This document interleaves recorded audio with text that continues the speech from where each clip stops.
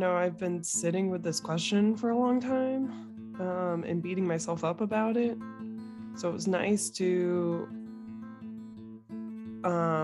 bring it out, almost kind of like hitting publish on the first episode of the podcast. Saying my problem out loud published the problem. Therefore, it could be worked on. When it's just sitting worrying in your mind, it's the same as just envisioning something. But saying it out loud is like manifesting it. And then finally, you can work on it that way. Welcome to Season 2 of the Veraverse Live podcast. Before we get into the conversation today, we invite you to join us for a mindful minute or two to aid the transition from whatever you were just doing into today's experience with our anonymous changemaker. Enjoy.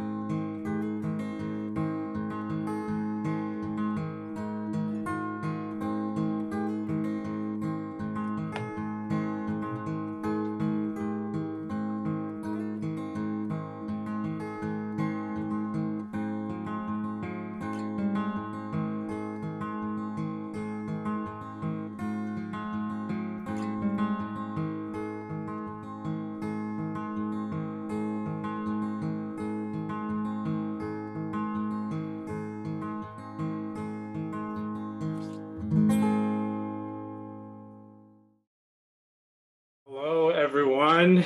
Chance here, also known as your designer, and we're so thrilled to welcome you into the Veraverse Live podcast. This is a place where changemakers come to unlock a balanced soul and scale their positive impact.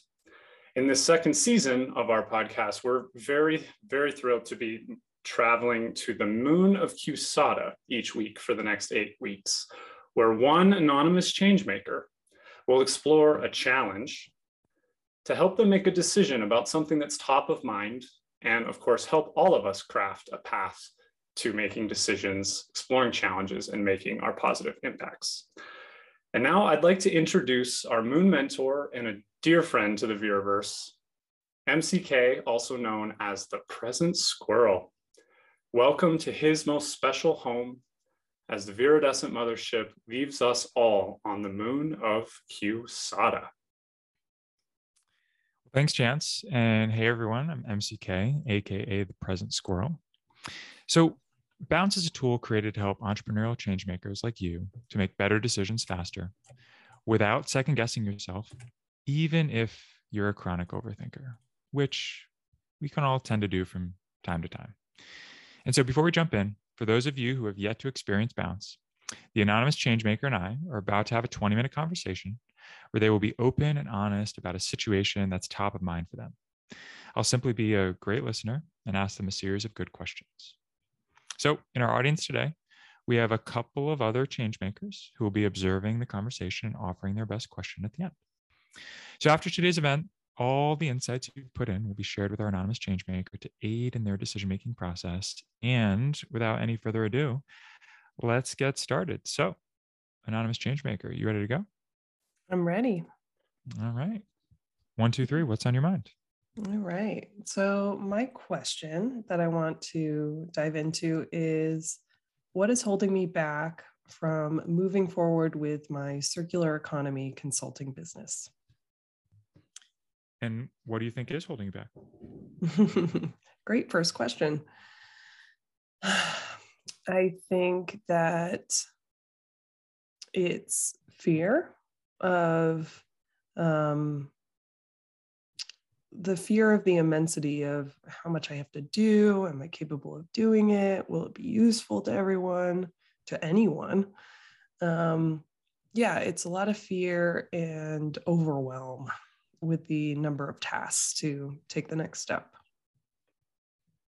So what are some of the things you're most overwhelmed by? Well, what's funny is that I have done a lot of thinking about the next step and a lot of planning and a lot of writing. And so I know very clearly what the next step is. But yeah, I think that I'm just afraid of jumping in. Yeah. I guess with your question, will you repeat your question? Well, I guess just moving on from there though, like, so what is the next step? What is the next step?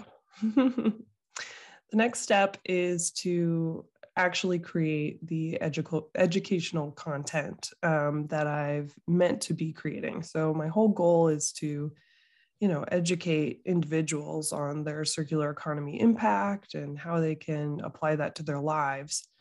And so it's really writing a script on the educational content is the next step. And what kind of things do you need to do to write that script? I need to sit down and define time to do it and actually do it. And it sounds so simple. I do clearly know this next step, but every time I think about it, I have so much resistance. Yeah. So what kind of resistance do you find coming up? I mean, I heard you say before, you have this fear, am I capable? Is this useful? Yeah. I think that my fear is that when I go to write the script, I won't have enough openness and love and encouragement from myself, but I'll just be blocked by judgment. And then whatever I write down on the piece of paper will be filled with that judgment and will be filled with, all those negative emotions. And I won't be able to say what I really mean. It's like compounding fear. I'm afraid of bringing the fear to the draft when I write it, and that through that, I won't be able to create what I'm really trying to say. It's like my channels are blocked. Yeah. What are okay, so it sounds like when you try to sit down to write, that's really difficult. Mm-hmm. What are the scenarios where you feel like your channels are not blocked? When when I'm planning to write. So like for instance, I've created a whole plan for the business based on my values, and from those values have created projects and KPIs and metrics. It's almost like planning to start the business is so easy for me. I love the envisioning part of it and like, what can this become? And oh, that's so cool. Writing down, the vision is easy. I love imagining. It is the doing and it is creating the vision that is scary. Yeah. What kind of things have you created before? I created a podcast. And it really has taken a life of its own. I think thinking about my podcast is a really good comparison to this because I didn't know what I was doing with the podcast when I started, but I knew that I had to do it in order to improve. I knew that I had to publish in order to see what it would become. And the podcast has become something different and beautiful than I had ever expected. It took on a life of its own, and it was through doing that had to happen. I am very aware that I have to draw that parallel with my own business, with just taking that first step and letting it become what it needs to become almost on its own. What kind of resistance did you have with the podcast at the beginning? Great question. So much. Like I would listen to what was supposed to be the first episode and hear all of these flaws and inconsistencies and, oh, this part's boring and we mentioned this thing but we didn't really talk about it enough. And so I spent probably a month or more just trying to edit the first episode. And eventually I was like, you know what? I need to just publish this. And so I had somebody else edit it so that I would stop overthinking it. And I published it. And you know what? I got some criticism. And my response to the criticism was, I know this is flawed, and it took a lot of courage for me to publish it. And people completely changed tracks when I told them that. They said, oh my gosh, I'm so sorry. Yeah, I bet this was so hard. Like, good job. So I think that there's a lesson in that of sometimes it's good to take people's feedback when it's helpful. And sometimes it's time to just fail and make mistakes. And when people give you feedback, it's like, yep, got it. Like, I agree with you. And to improve through doing. Super interesting. I mean, how did it evolve then? What episode on your podcast are you at this point?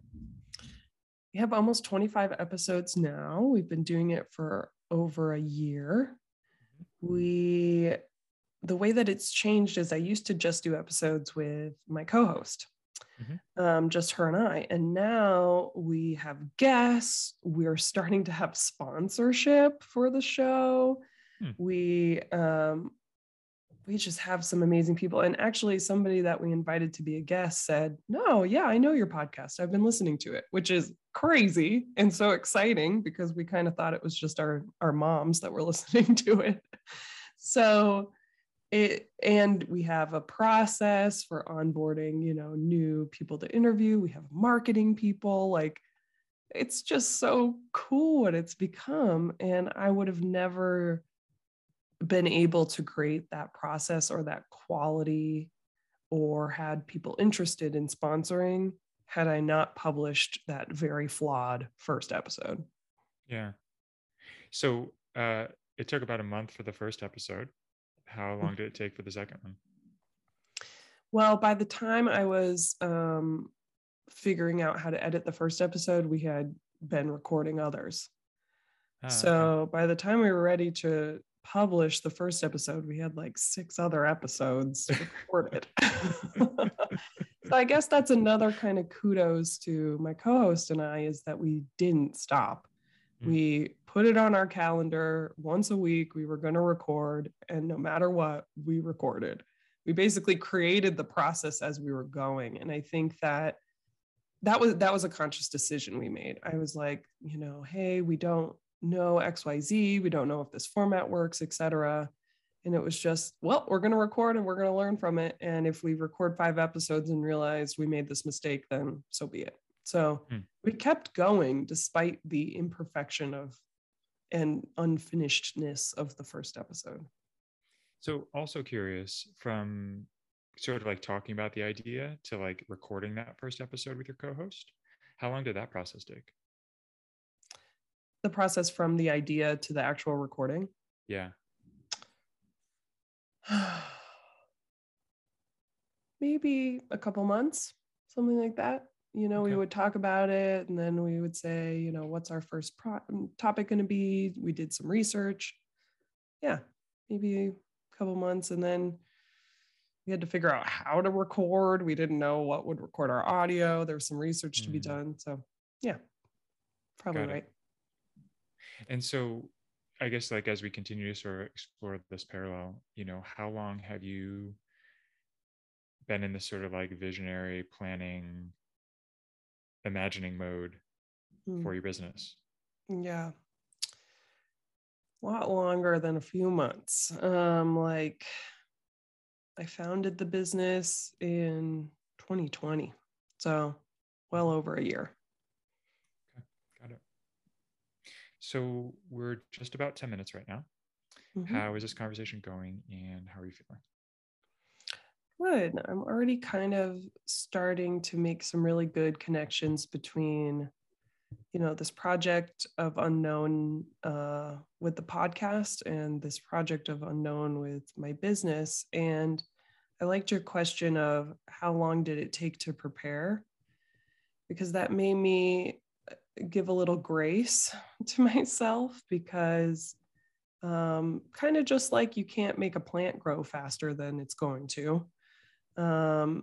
You have to nurture it and take care of it, but you can't force something to grow faster than it's going to. So my business is much more complex and has bigger goals, or has, different goals. But I would say more complexity than the podcast. And maybe it's okay that it's taken more time to think about. But it's also time to move to the doing. But again, thank you for asking me the timing questions because it's allowing me to give myself some grace. Yeah. So in terms of just getting to that doing, what do you think is the best way to do it? I think probably taking the same approach as the podcast in that we had scheduled time to do it. And kind of no matter what, we knew that the doing was what was going to make it better and make it into its to create something that we never could have imagined. You have to do it. So I think scheduling that time, but here's the big challenge. Mm-hmm. When I schedule time with my co-host, I owe it to her to be there. And I owe it to her to have prepared, be ready. Mm-hmm. I don't have that same level of accountability.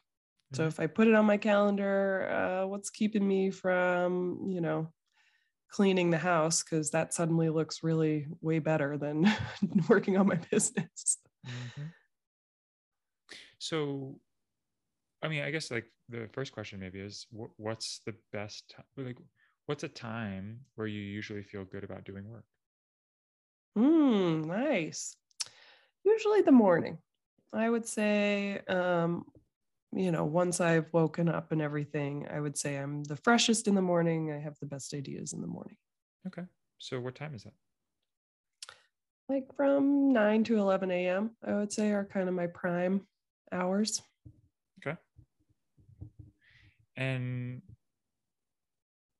I guess it sounds like having somebody that you do work with is helpful.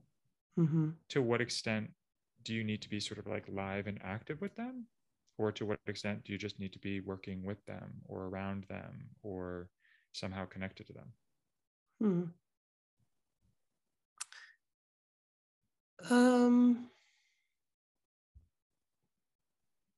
I don't know. I definitely get lost in projects where it's really nice to be working by myself. Like I definitely have those moments where I don't need somebody physically there.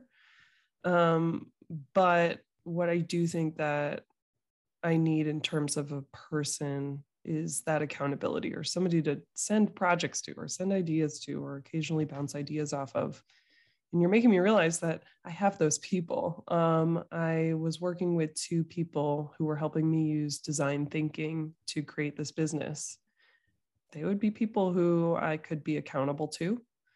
Even if they don't read any of my scripts, I can, say, hey, I owe you a new script at 9 a.m. on Monday, every week, something like that. So I guess to answer your question, I don't need somebody present, but I do need some level of accountability from another person.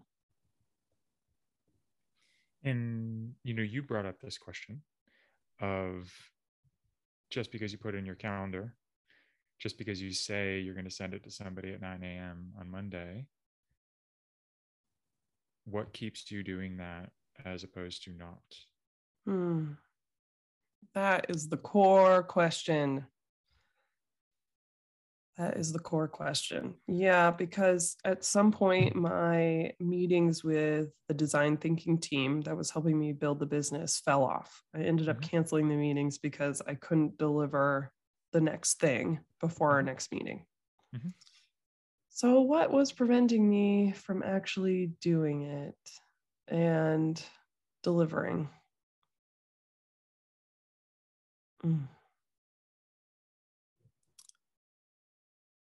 Yeah, the enormity of the task. I think that I have a hard time sitting down and saying, all I have to do is spend an hour or 20 minutes even working on a script. It could be a bad script too, just anything, just putting the time into it. I can't just think of that sole task. I think about, oh, but then how will I publish it? And how will people access it? And how will people pay? And how will this affect other people? And is this a waste of time? It's kind of like coming into a room and there's dust on the table. And suddenly when I see dust on the table, I see the whole room needs to be reorganized and repainted. And yeah, I have a hard time isolating one task. Who in your life is really good at isolating tasks? Probably my roommate.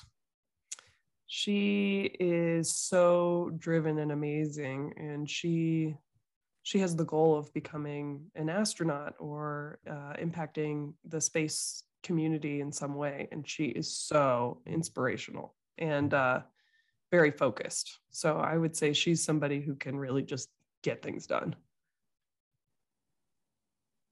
And once you've isolated the task, I guess it comes back to this question: how do you make sure that you do it?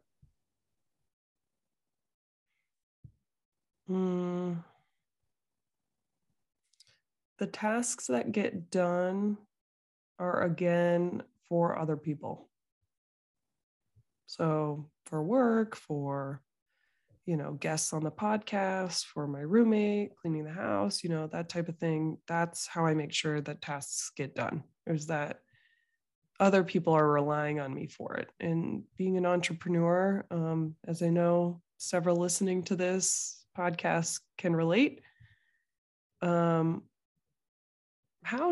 guess the question is, how do I make myself as important in my mind as the other people that I owe things to?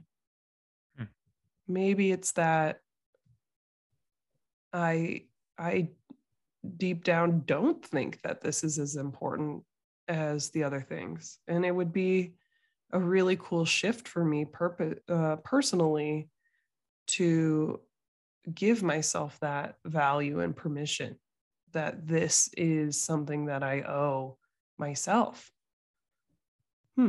That's very interesting. Admittedly, I do struggle with that. Like, do I owe this to myself? It's like self-care. It's hard to prioritize. Fascinating. So we are getting close to 20 minutes now. So based on what we've talked about, what would you like to do, or what would you like to try next? Yeah, well, I love this place that we've come to, which is, the question has shifted now for me, which is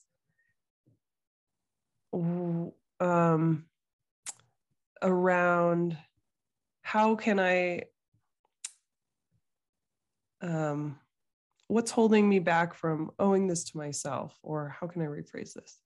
The question now is, why don't I feel like I owe this to myself? Or what is it that I can change to increase that value, that doing something for myself is valuable and that it's worth the time?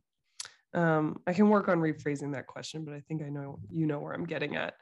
And I love that because I really think it's the core of what's holding me back. And that focusing on, yes, I do deserve this, and I do deserve to create this business. It deserves my time. And I am valuable enough to owe it to. So what I want to do next is sit with that exploration of self-love and self-accountability.